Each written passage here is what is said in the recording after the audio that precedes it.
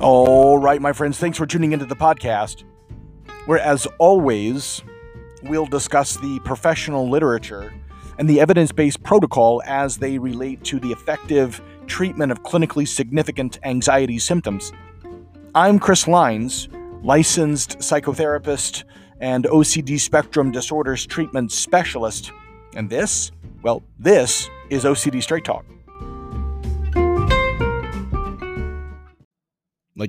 I feel like every therapist can look back and remember that one case, right? Or those cases that that just fucking rocked them, right? That they were dreadfully difficult cases for them personally. And as they look back, they're grateful to God that those patients terminated and that those cases are over.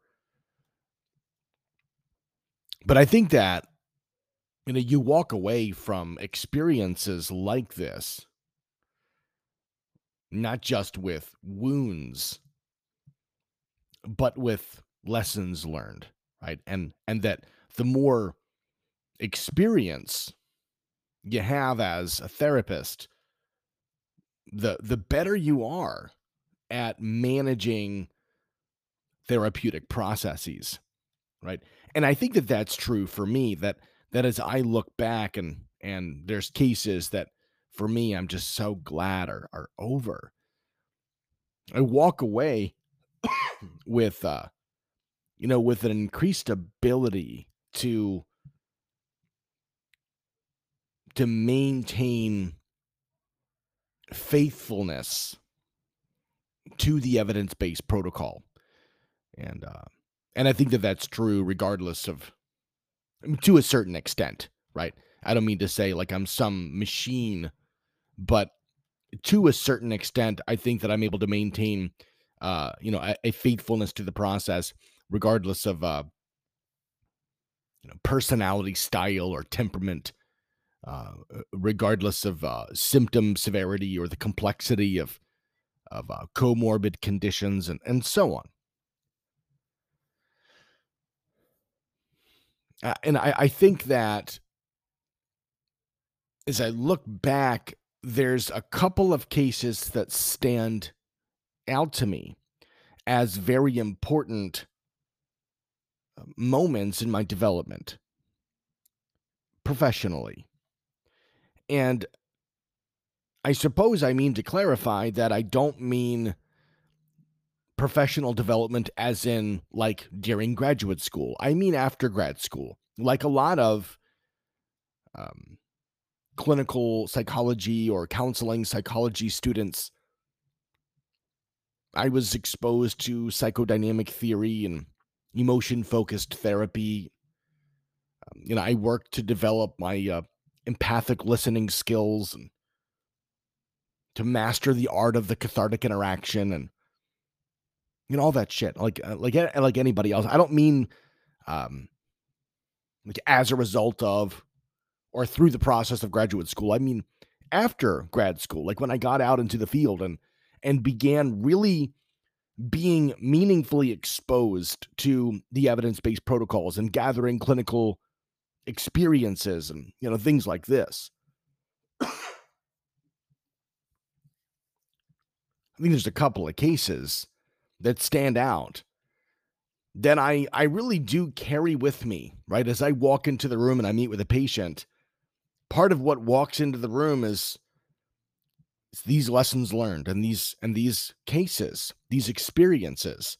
As I conceptualize the therapeutic process and my responsibility in it, I conceptualize that process through the lens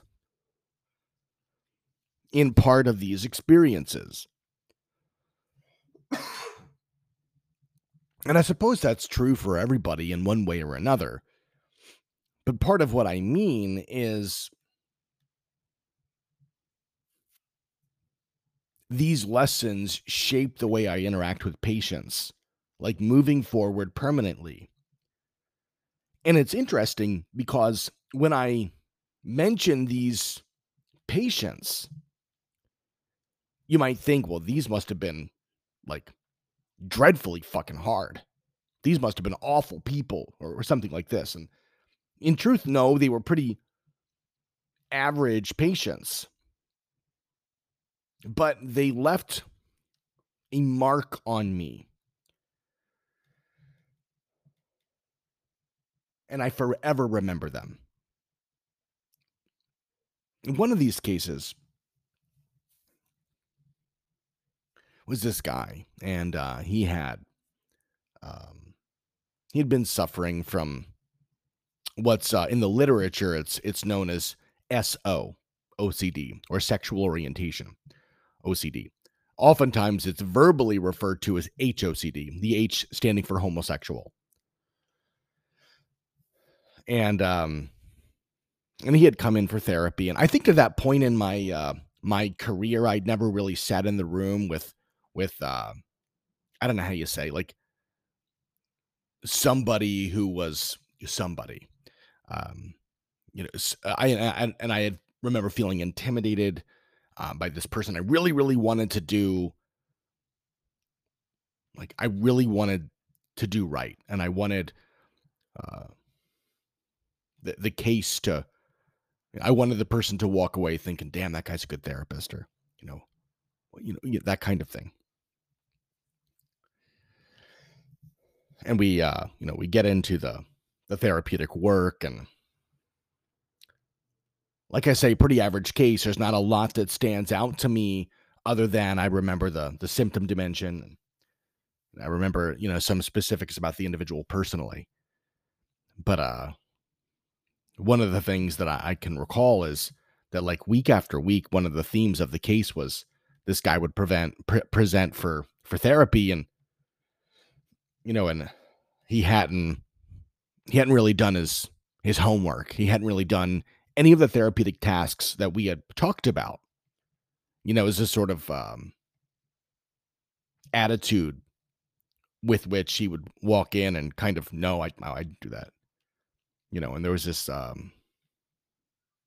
almost implicit message that it's not my job to do that shit. It's your job to get me better. And at the time, I was fairly naive. I don't think I was terribly naive personally, although certainly to an extent I was, but I think that I was ill-experienced and so on professionally. And I think that I acted the part in terms of, yeah, it's my job. It's my job. And so I would say, like, oh, that's okay. That's all right. No big deal. And I would try and brush it off like, that doesn't change anything, that you didn't do your homework. That has no bearing on what we're doing here or trying to accomplish. It will have no effect down the road cumulatively on what you get out of this. And on the face of that, looking back, it's like, there's no sense in which that makes sense. Like, none at all. If I'm a physician and I prescribe some medication and my diagnosis is spot on and my prescription is damn right and everything's right, everything's good, doesn't mean the patient's going to get better, because if the patient doesn't take the prescription to the pharmacy and get the prescription filled and pay for the medicine and go home and take it as prescribed, like, what the hell are we doing here then? Like, the patient has his role, but there was a sense from me in which I was trying to brush that under the rug. It's okay. It's okay. It's okay. No big deal. Bullshit. No big deal. So the patient wouldn't do his ritual monitoring sheets, wouldn't do his homework. So we had no idea what compulsions he was doing. So, like, fucking stop him? I don't even know what they are. Like, okay, this is going to work. But here I am. Oh, yeah, no problem. Well, no surprise, the case crashes and burns, right? And the individual prematurely drops out of treatment and doesn't get better. And I, maybe a couple of weeks or a month later, sort of look back and say to myself, that will never happen again. I'll never be intimidated by a patient, because at the end of the day, it's not me that really lost out here, right? It's the patient, and I failed him. And I thought to myself, that will never happen again. I will never do that, either to myself or to a patient. More importantly, to a patient. I'll never do that again. And I learned my job at the end of the day is to adhere to the protocol, right? It may not be popular, it may not be desired, but at the end of the day, the one thing that I'm armed with, the one thing that is strong and objective is the research, it is the evidence, it is the outcome data, and it's on my side. And I'm informed, and I'm trained, and I'm somewhat experienced. And I just botch it. Oh, that's no problem. Oh, that's okay.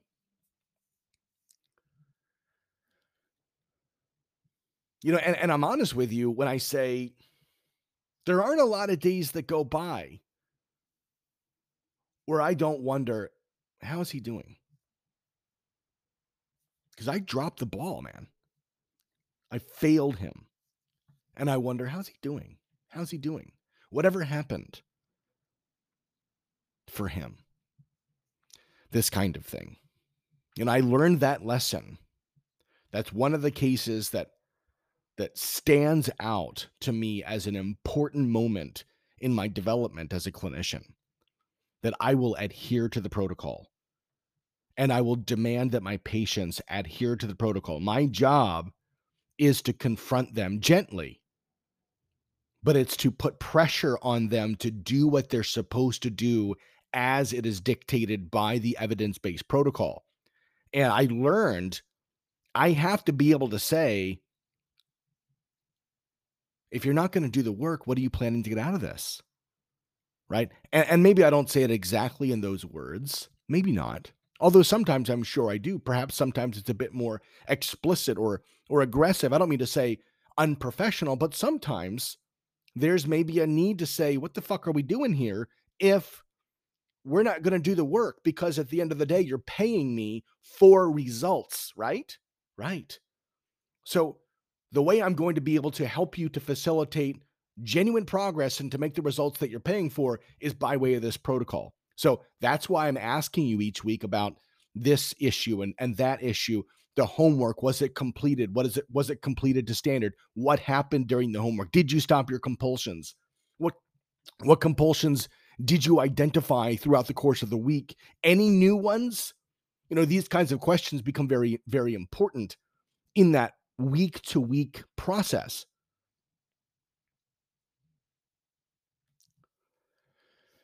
And there's another case that stands out to me. Maybe this one didn't crash and burn in the same way,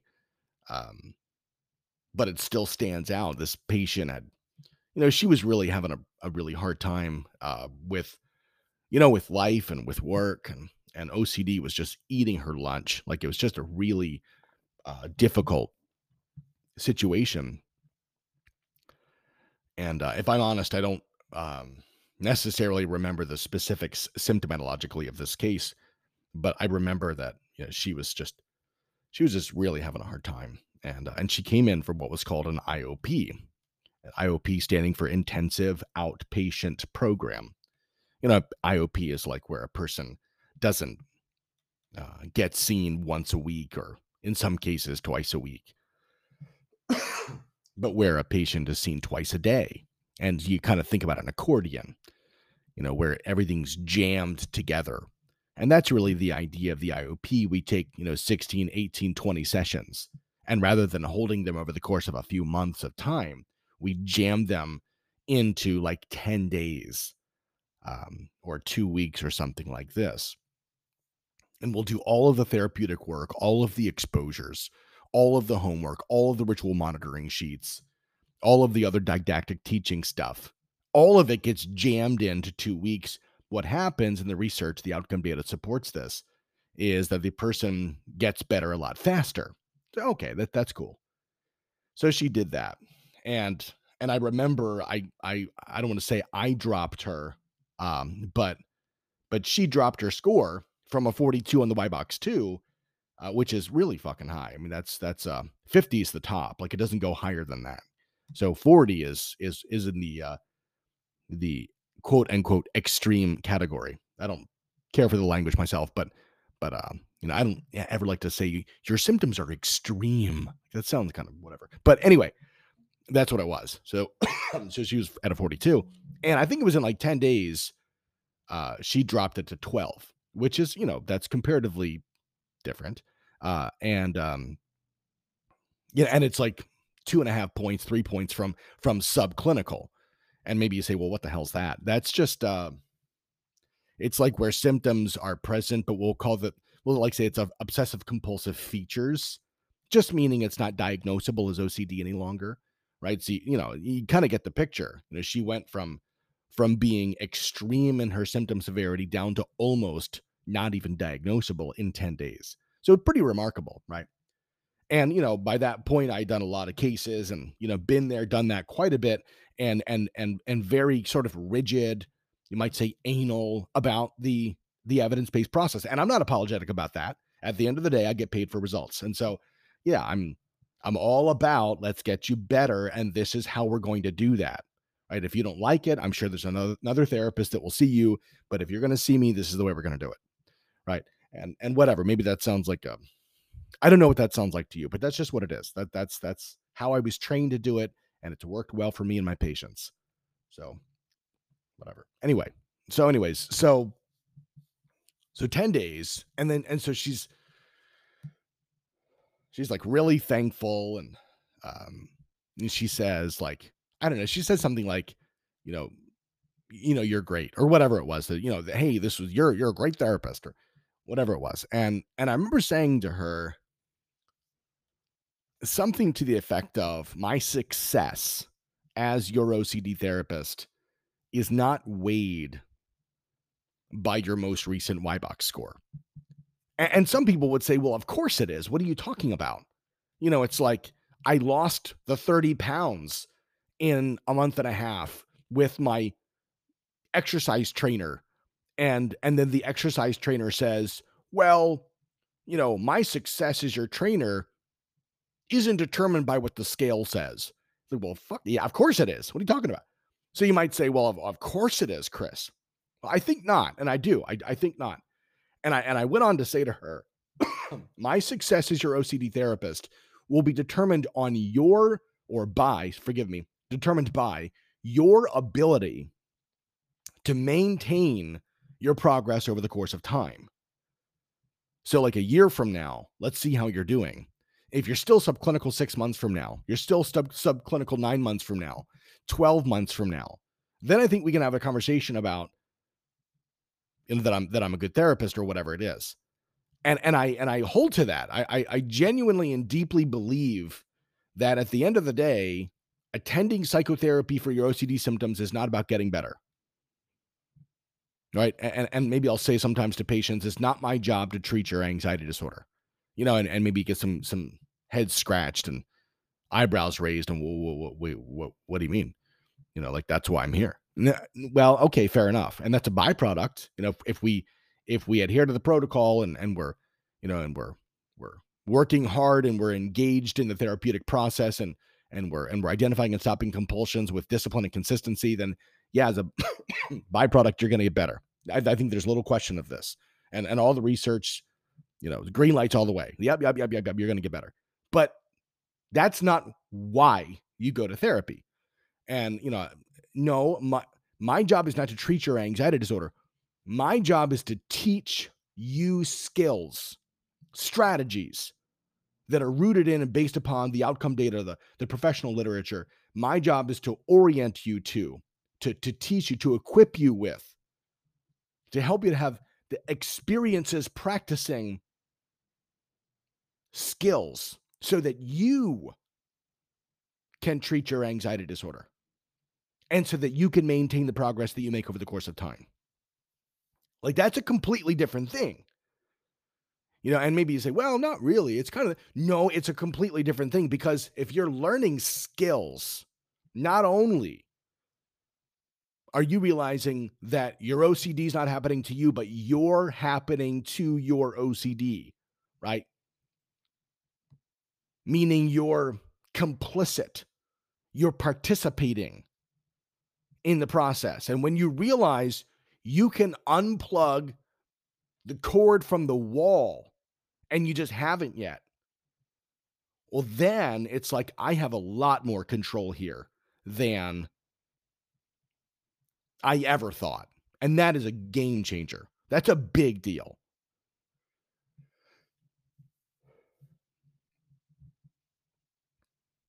Right? So it's not my job to get you better. It's my job to teach you strategies so that you can get yourself better and so that you can stay that way. And I think that that's one of the things that I wish I could go back and do that first case again that I talked to you about, because it's like, we would have an adult conversation about, no, it's not my job to get you better. Let's clarify this, right? Let's clarify this, that you're responsible for where your symptoms are today. You are responsible, because here's the reality of the situation. I can't hold responsibility for something over which I have no control. Right? I can't be responsible where I have no power.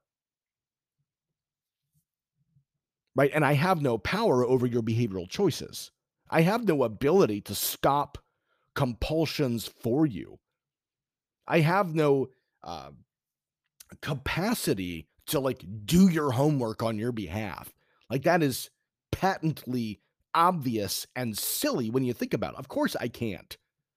But if I have no ability to stop your compulsions, and if you've been listening to the podcast for any period of time, you're crystal clear by now, or you should be, that the entire symptomatological set fucking hinges on doing or stopping compulsions. Like, even the evidence-based protocol is like named in honor of this truth: exposure with response prevention, right? That we're just going to keep doing the responses or the rituals or the compulsions or whatever we want to call them. You're going to keep doing them. Well, I'm just going to keep doing them.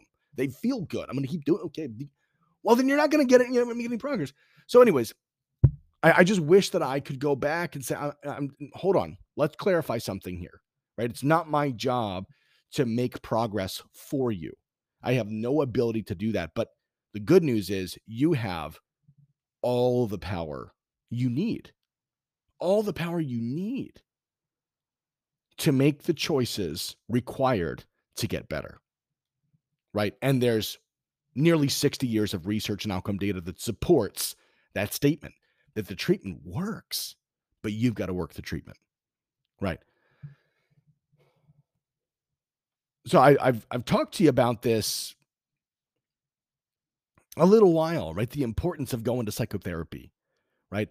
And the importance of going consistently, and the importance of doing exposure therapy, right? And the importance of engaging your homework, and the importance of looking for compulsions.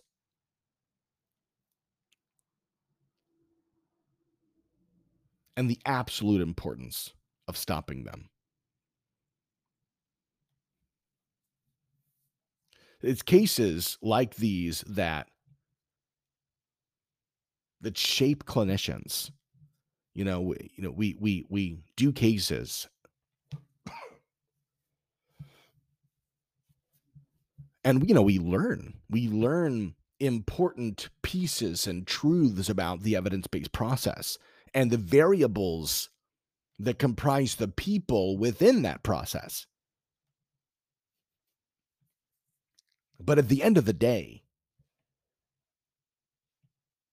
what I learned is that it's not my job to get you better, because I can't.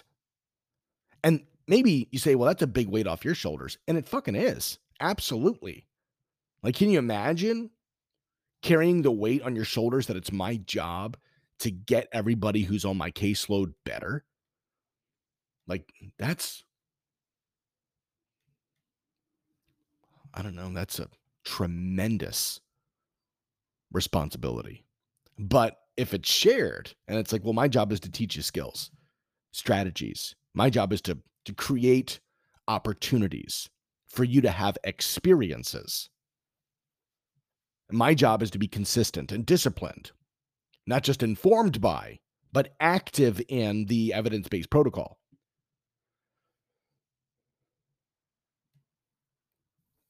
And your job is to engage the skills to make the changes with discipline in order to make progress. Well, now we're a team. Let's work together to achieve the therapeutic goals that you have identified. Right? That's a completely different matter.